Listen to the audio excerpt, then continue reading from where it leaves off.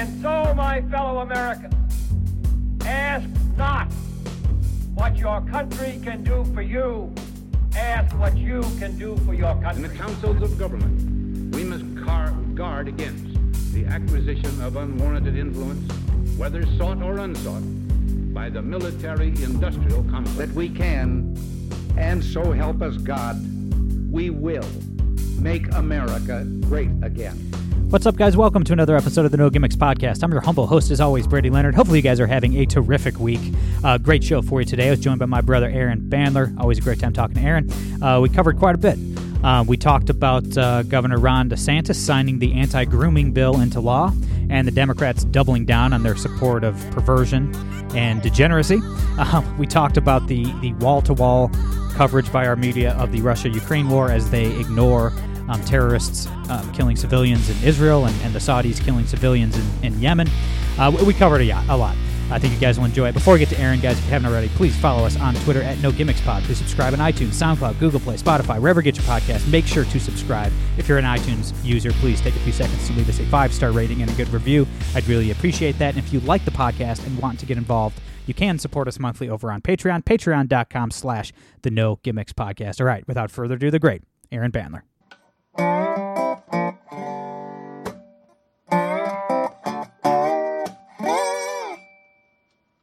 All right, guys, we're here with my brother, Aaron Bandler. Aaron, how you been, man? Can't complain too much. How about you, Brady?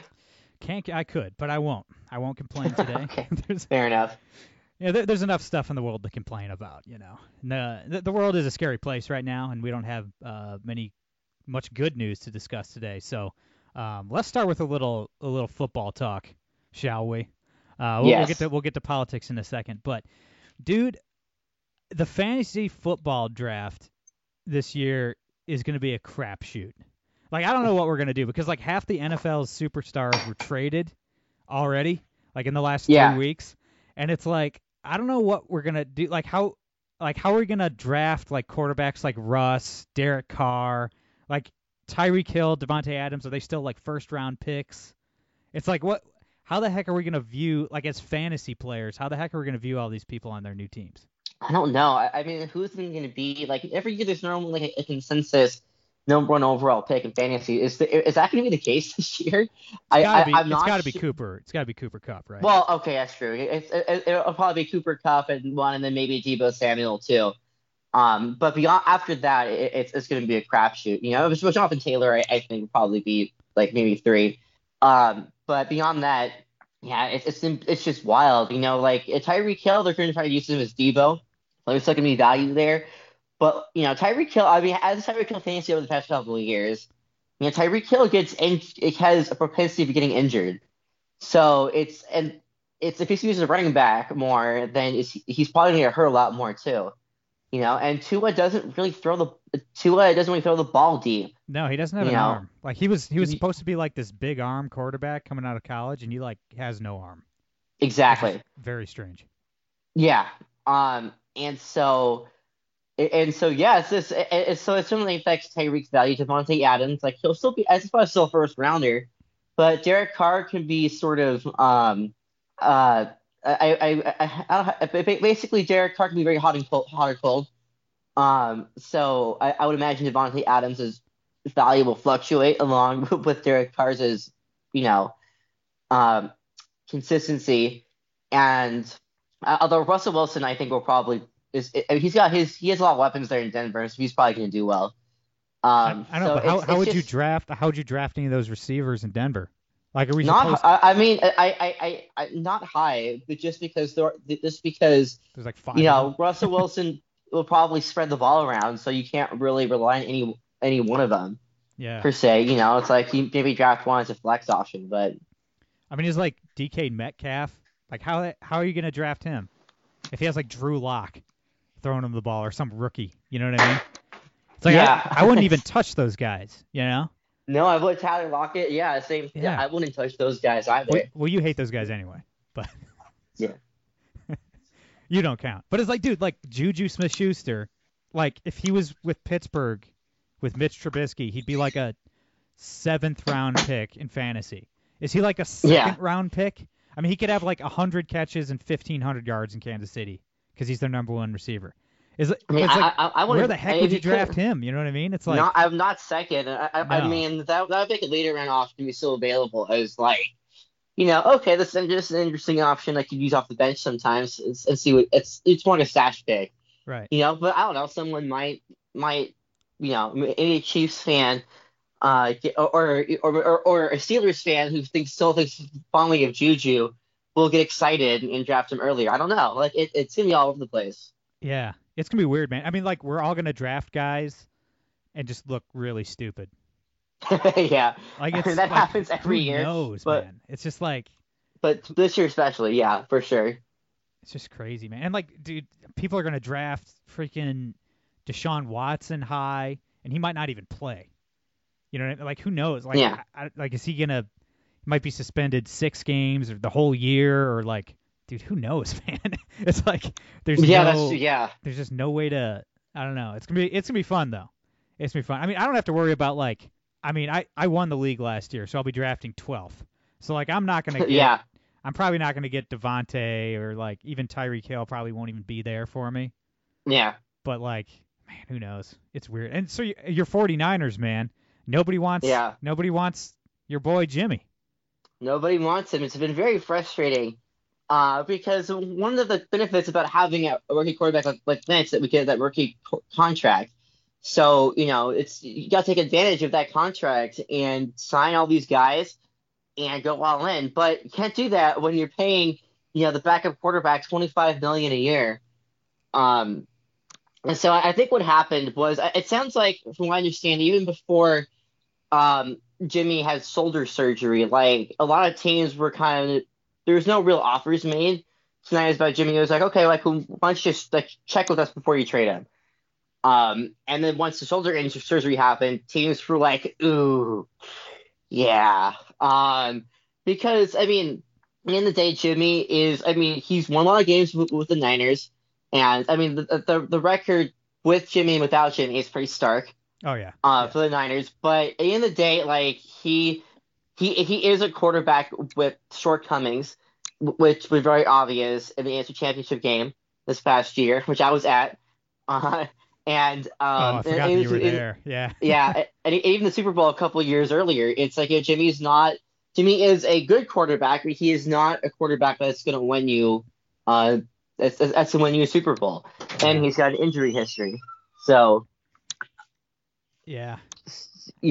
So it's very easy to see why all these teams, and when you add that with the shoulder surgery, it's very easy to see why teams are just like not interested, especially when you have to at that price tag. And so the Niners seem to have also they seem to have a high value place on Jimmy though. Like apparently their asking price is 2 second-round picks. No one's going to give two. No, they're not going to get that. No. So I think that while certainly these outside factors like the shoulder surgery and then Deshaun Watson being cleared legally, Matt Ryan becoming available, were all things that are out of their control. The fact is that they overplayed their hand, and now they have to live with the results, just keeping Jimmy for now. It's gonna be weird, man. I mean, I convinced myself that I'm happy the Steelers signed Mitch Trubisky, so that's where I'm at in life. I just lied to myself. I'm like, yeah, man, he could be good. Good luck with that one. I mean, if let's just hope TJ Watt gets like 32.5 sacks this year. Maybe the defense. Yeah, well, I games. mean, I don't know. I mean, with a defense like that, I mean, Steelers don't need like, Mahomes or Watson their quarterback. They just need someone competent. Yeah, we'll see.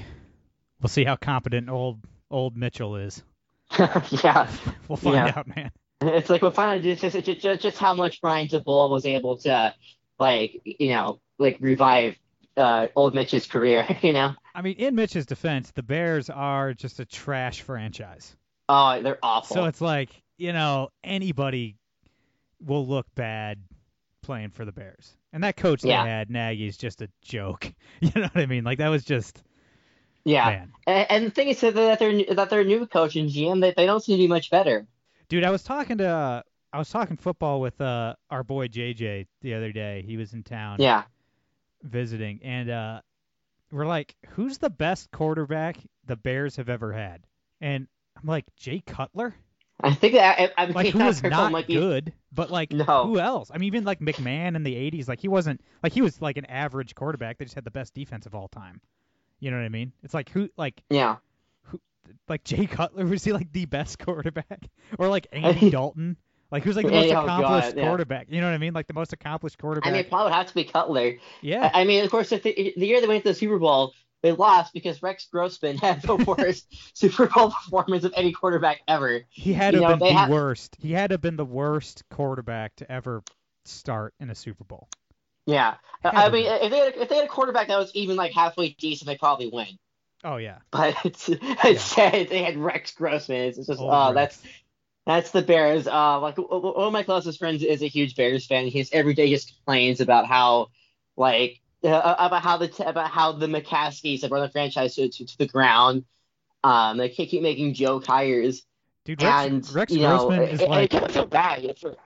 Rex Grossman is like just the embodiment of like your mom telling you can grow up to do whatever you want, and you just believe in it. Pretty much, yeah.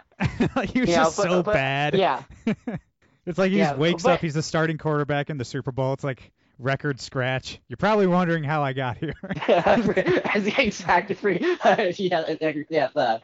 Record scratch. But you know, I do feel bad for Bears fans because, you know, a lot of Bears fans I talked to just resigned to the Bears just being in mediocre purgatory forever. And it's like, you know, if the Bears fans deserve better, you know.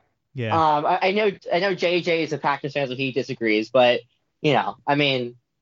Although I will say that I am a Justin Fields fan. I wanted Niners to draft him, but I'm thrilled with Lance. But I feel bad for Fields that he's probably going to languish in Chicago. Dude, I only saw a couple Bears games last year, but I thought they were going to get that kid killed, man. I mean, he was getting lit up. I mean, their O-line was just a revolving door, man. Like I saw him take some just awful hits. I'm like, dude, that is gonna be like a Tim Couch kind of thing. Like if they don't start protecting him, holy crap! Like he's gonna be out of the league in 2 years. You know, like it's just, I mean, I can't look what happens to Andrew Luck too. Oh yeah, I mean he could have been an all-time great. I think if Andrew Luck had adequate protection, he would have had like a Joe Montana career. Oh yeah, man. Like he was that good. Yeah, dude. I mean, they moved on from Peyton Manning because he was so good. You know what I mean? It's crazy. So we should probably talk some politics. Yeah. Unfortunately. But, yeah, I mean, there is some good news. We'll start with some, I mean, good news and bad news. The Democrats doing evil things. I hate classifying that as it's good news politically for Republicans. Yeah. I'll say that. I wouldn't classify it as necessarily good. But let's talk about America's governor. Ron DeSantis. Man, I don't think, Aaron, I can't think, correct me if I'm wrong, I don't think there's been a more successful Republican governor, like, in our lifetime. I mean, the guy is crushing it. I mean, he signs the anti-grooming bill this week, and the entire Democratic Party is doubling down on teaching 5-year-olds about gay sex.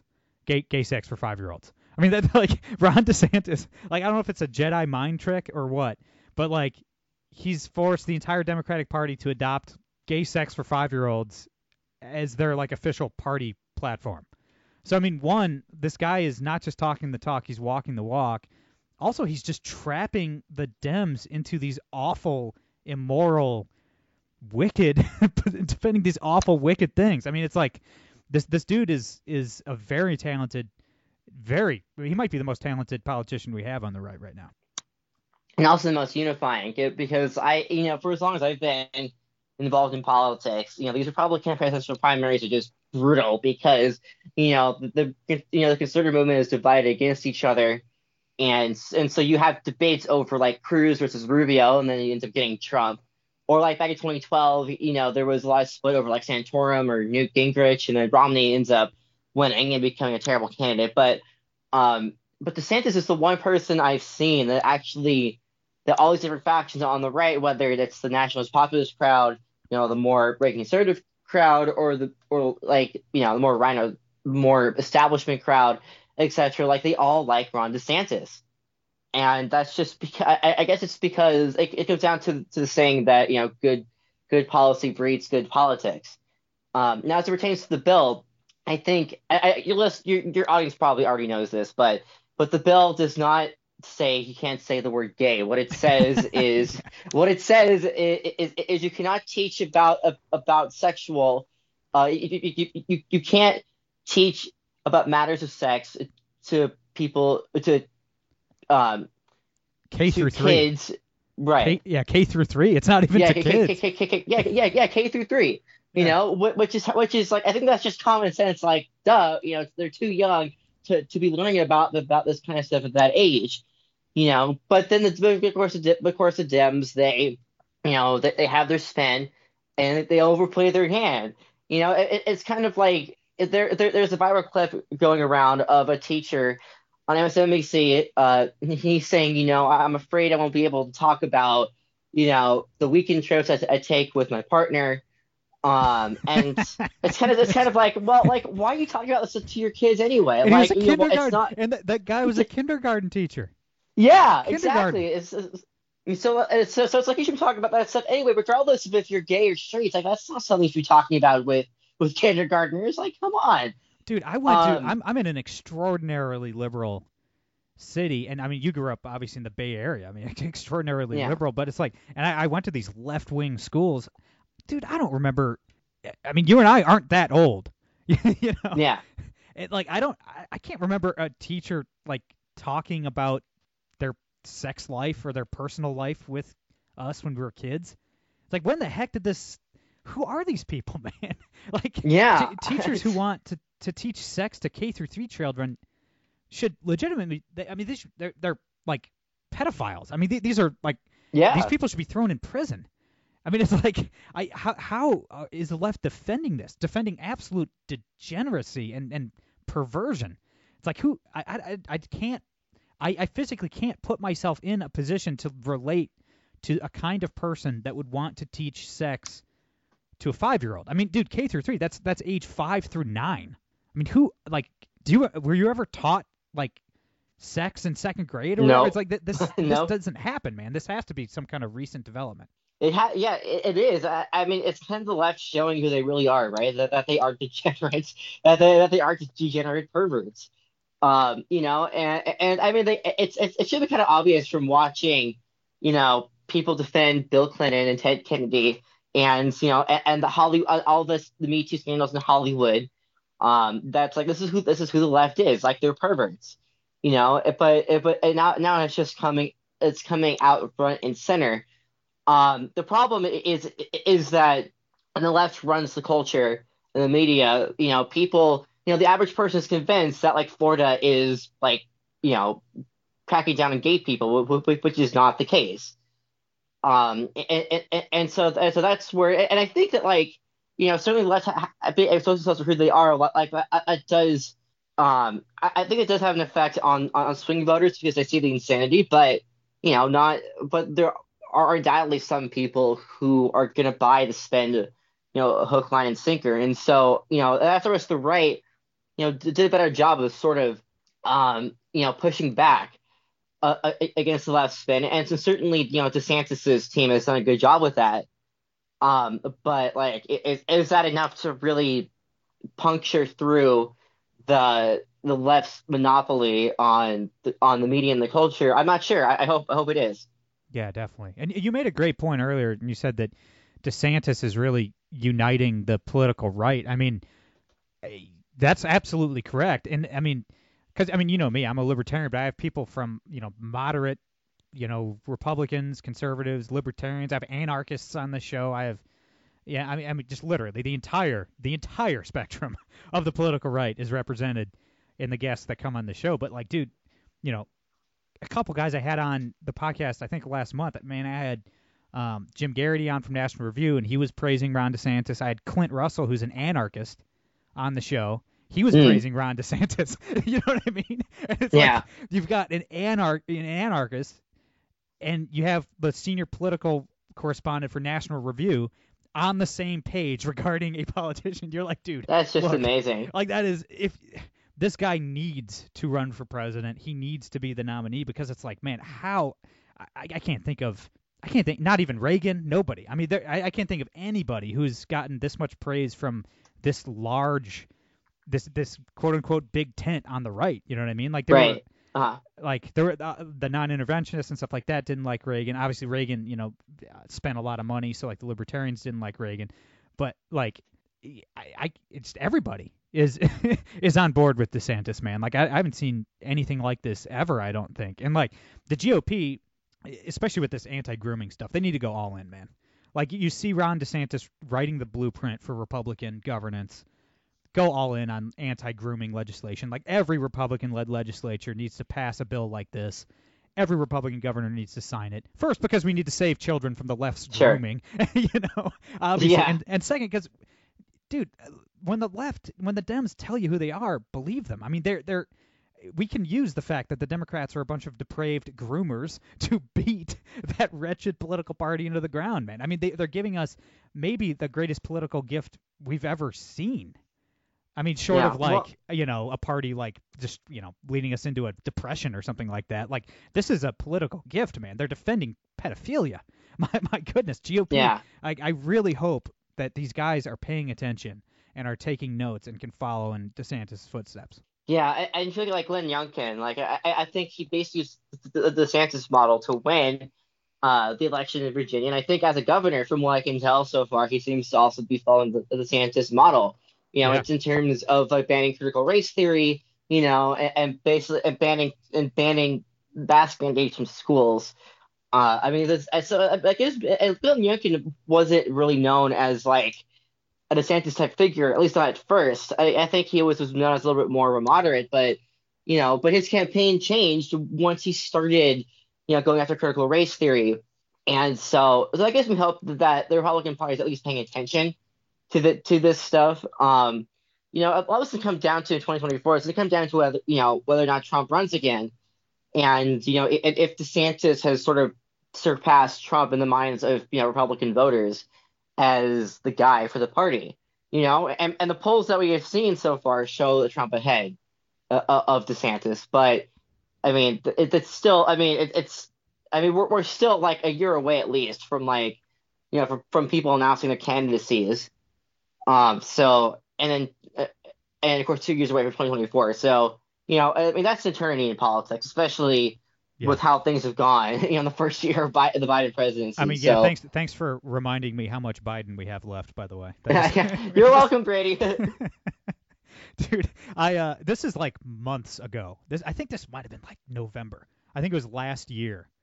So Biden was only in office for like, 10 months or something. I remember I had my friend Chloe Anagnos on the show, and she was like, we're talking about all the damage Biden has done at the Afghanistan pullout, everything. She's like, and Biden's only been president for 2 years. And I was like, yeah, it's only been 2 years. And then like 15 minutes later, I was like, wait a minute. It hasn't even been a year. It hasn't even been a year. Yeah, crap. Exactly. Oh my goodness. But man, like with this anti-grooming bill, man, and that is how we need to message this thing. I mean, because that's what. Yeah, I agree. I agree. You think Black and Hispanic parents want gay sex taught to their 5-year-olds? I mean, I don't think not. Yeah. How many African American and Hispanic parents do you know? Because I know a whole bunch of them, and I know enough to know that there's a lot of Black folks who are Baptists, and there's a whole lot of Hispanics who are Catholics, and I don't think those parents are cool with the gay sex talk for their 5-year-olds. Okay, like I really do think that. That the Democrats are marching right into a wood chipper, and that we should march those pedophile teachers into a physical wood chipper.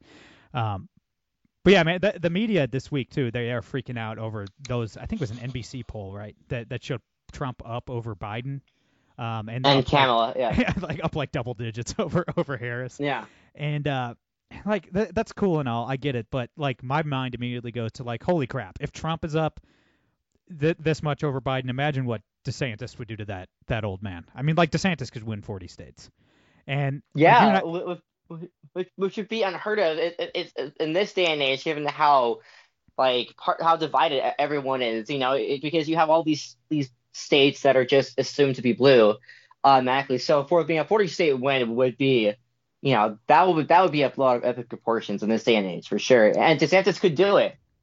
We're right that he is the nominee, which of course is not a sure thing since it's probably going to be between him and Trump. And I read some stuff like DeSantis might not even run if Trump runs. So he probably won't. Yeah, I don't think many people will. Yeah, I think they'll kind of just clear the field. But yeah, maybe. The thing is about Trump, and I know I've been really rough on Trump the last several months, but I don't, for obviously probably the majority of this audience wants Trump to run again. There's a lot of Trump fans that tune in, and that's fine. I'm not saying that Trump would lose. He might not lose. I mean, he might, beat Biden in a rematch or beat Kamala Harris. I think Harris would be easier. But I'm not saying Trump would lose, but he's not. I just want, man, after 2016, after 2020, dude, can we just have an easy one? Can we have a stress-free, 1984 Reagan-style blowout? You know what I mean? Because Trump, because of who Trump is, he cannot, he will not lose or win big. He's not, he's a 1 point for or against kind of guy, man. He's going to win by a point or he's going to lose by a point. He's so polarizing that he just, he will galvanize the base, but he's going to bring out a heck of a lot of Democrats. And it's it's going to be a nail biter, man. We're not going to find out till the next day, or 5 a.m. Eastern time. Your boy, I have to get up and do the podcast on a Wednesday morning. I'd like to get a good night's sleep. You know what I mean? It's yeah. Can't we just have Trump not run? And can we just clobber these people with a DeSantis sledgehammer? Can we just win by 12 points? That would just be after these nail biters, man. It's can't we just have an easy one?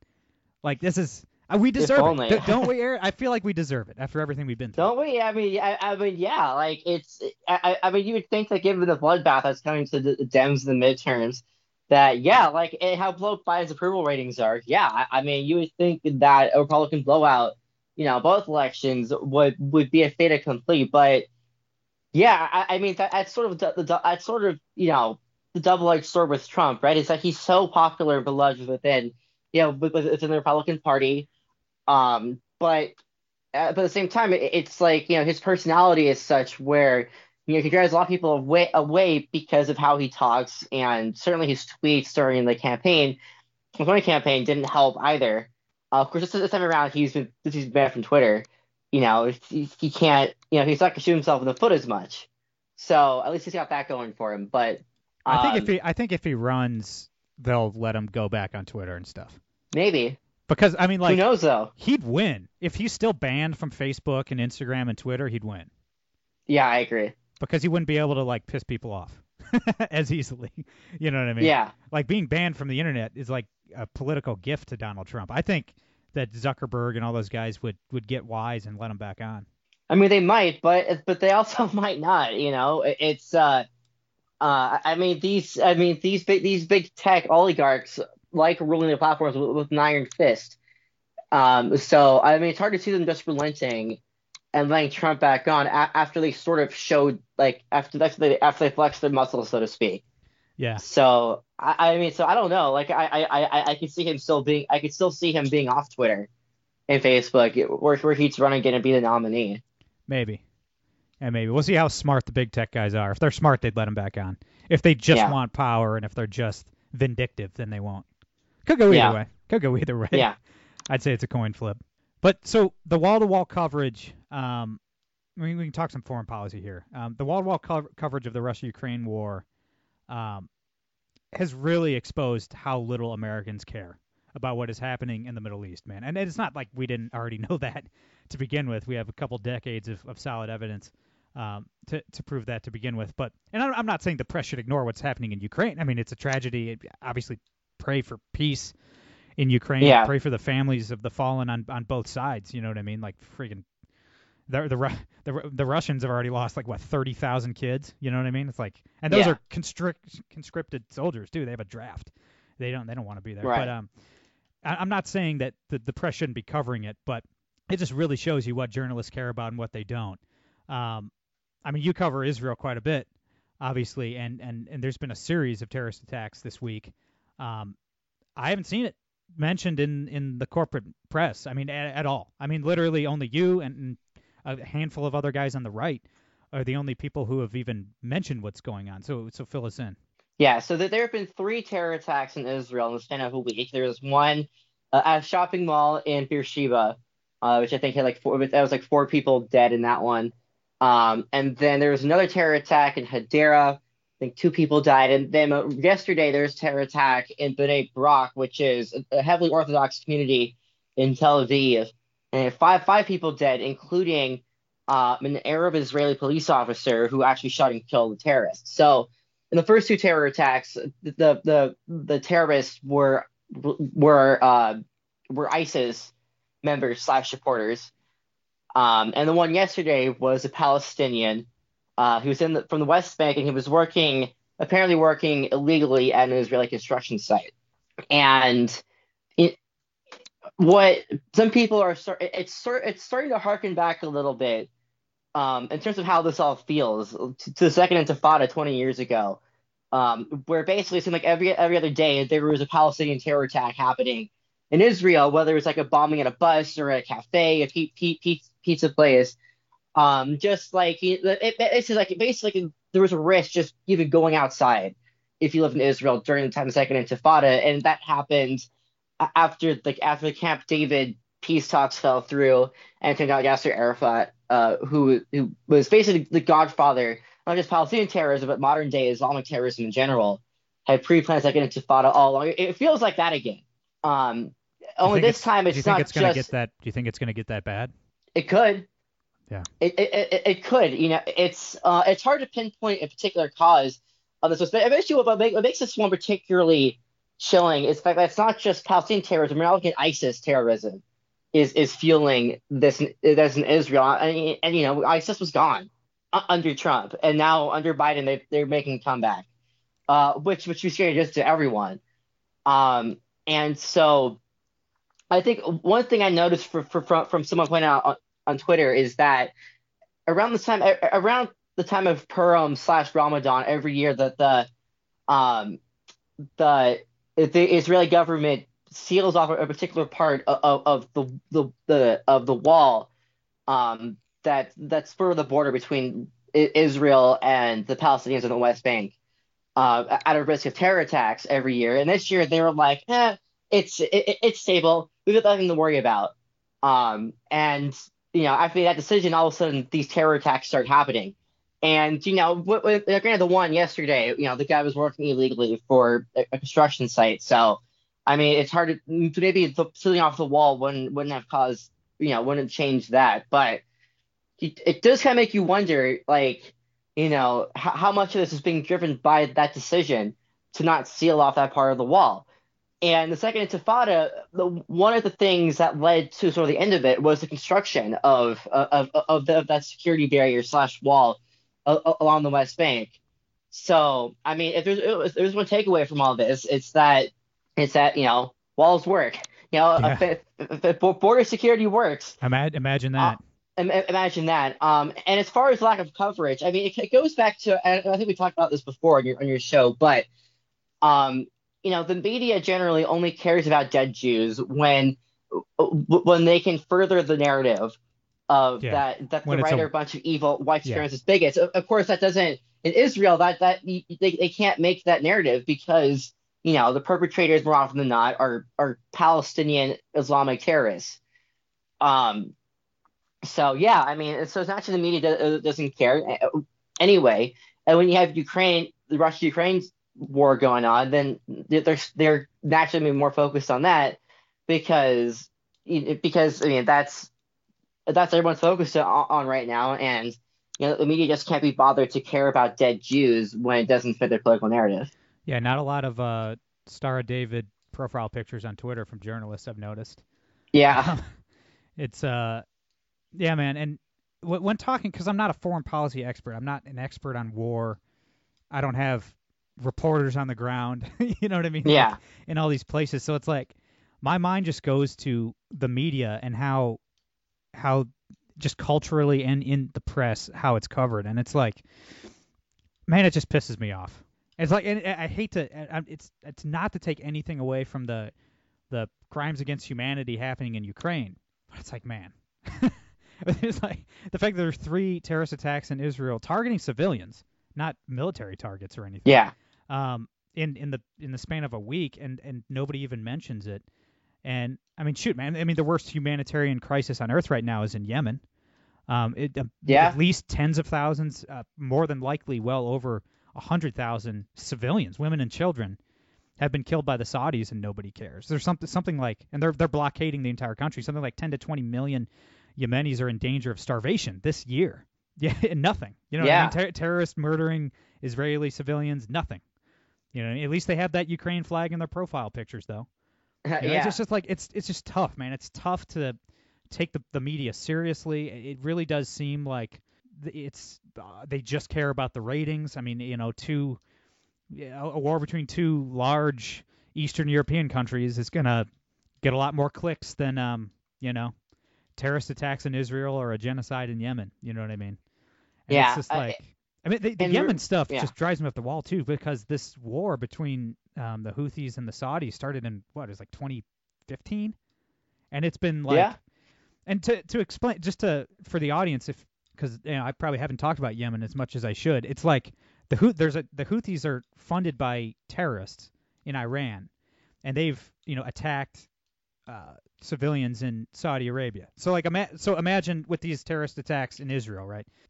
That's like if these attacks happened and Israel responded by carpet bombing Damascus or Tehran or something. I mean, just dropping every bomb they had on civilian areas. Yeah. That's how the Saudis responded. And, like, it hasn't even nothing. I mean, there's nothing in the media.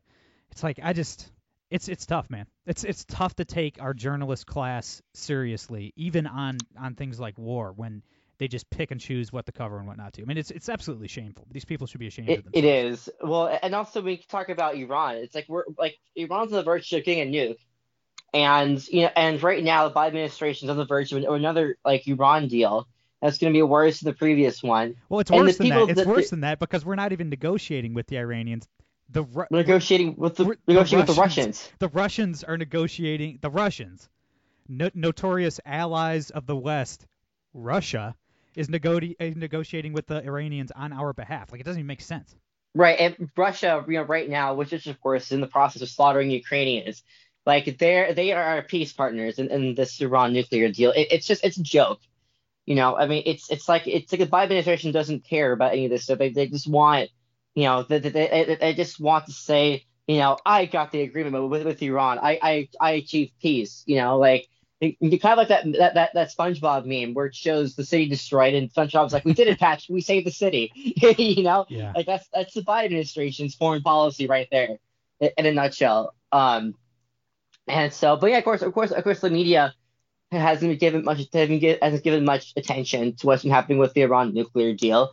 And I'm just a matter of time before that deal is reached. You know, I'm sure the media will portray it as a victory for Biden, even though it's a joke. And really, the implications of it are really quite chilling because Iran is close to getting a nuke, and any deal that's going to be reached will just help them accelerate toward that, and also spend more money on their terror activity in the Middle East, which means there'll be more terror, more people will die, and if Iran gets a nuke, then all hell breaks loose because, firstly, Iran being the world's largest state sponsor of terror, you know, they can now provide safe haven to Hamas and Hezbollah, etc. I mean, imagine if the Taliban had nukes after 9/11. How tough that would have made things for us to try and go after Al Qaeda. Yeah. You know, I mean, it's the same sort of analogy of what with Iran. They have nuke, and of course, Iran they don't. I mean, they are Islamic extremists in that government. Like, they don't care about life. You know, it's like they embrace the mantra of jihad, just like Al Qaeda and ISIS do. It just shows itself differently because they're Shia and Al Qaeda and ISIS are Sunni. It's just the government, by the way. It is the government. Yeah, no, it is the government. The Iranian people aren't behind any of this. It's like the exact opposite. No, it's like, you know, we love the Saudi government, but their people hate us, and you know, we hate the Iranian government, and their people love us. You know, they want to be, you know, westernized. Oh yeah, no, there are a lot of Iranians, a lot of Persians who are very much opposed to what their government is doing. And there are a lot of brave freedom fighters who, both in the U.S. and within Iran they're working to try and overthrow the regime. So, and that of course should be lauded. But the fact of the matter is that if Iran were to get a nuke, there is really no telling the kind of consequences that will have upon the world at large, not just for Israel. Because Iran has been building intercontinental ballistic missiles for quite some time now. And you don't need those to reach Israel. But you do need them to reach us in the United States. I don't want Iran to get a nuke. We should do whatever we have to do to prevent that from happening. Yeah. Not whatever, short of war. But I don't think they'd be stupid enough to drop a bomb. But like you said, it's how do you even stop?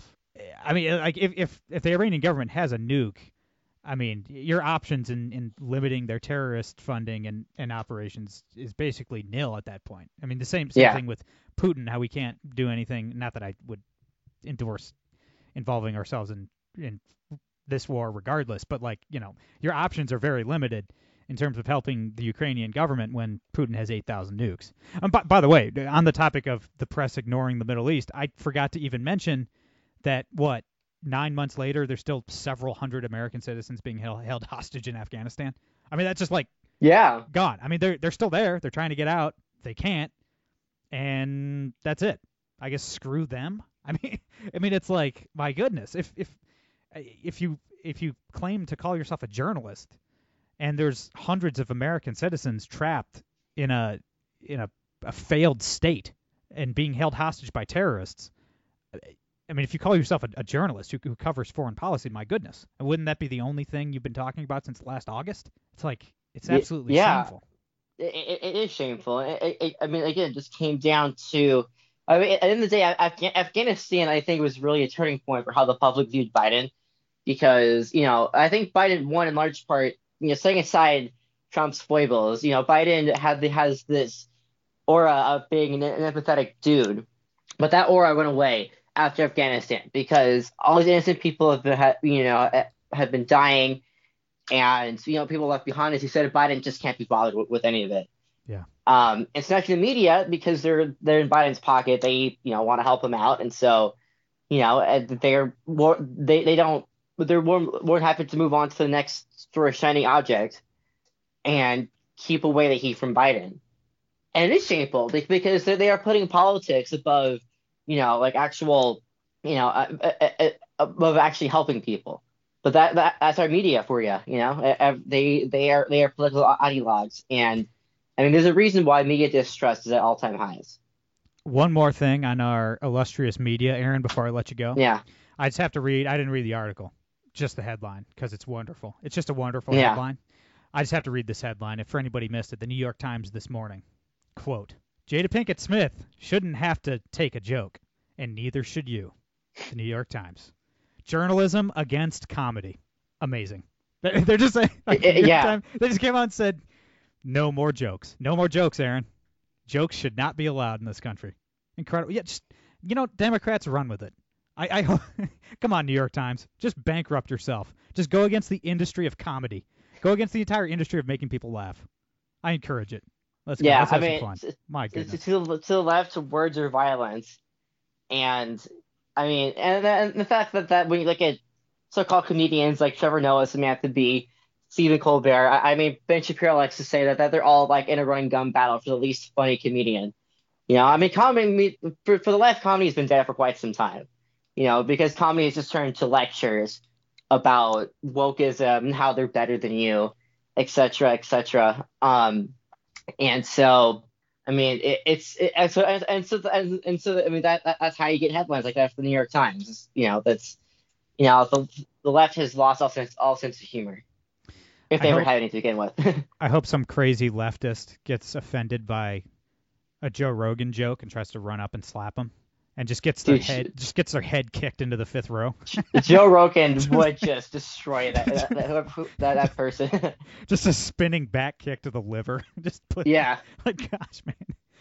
Oh, man. Aaron, my brother, thanks for doing this. We'll do it again soon. Where can everybody follow you online, keep in touch, and all that good stuff? Yeah, you can follow me at Bandler's Banter, right for the Jewish Journal.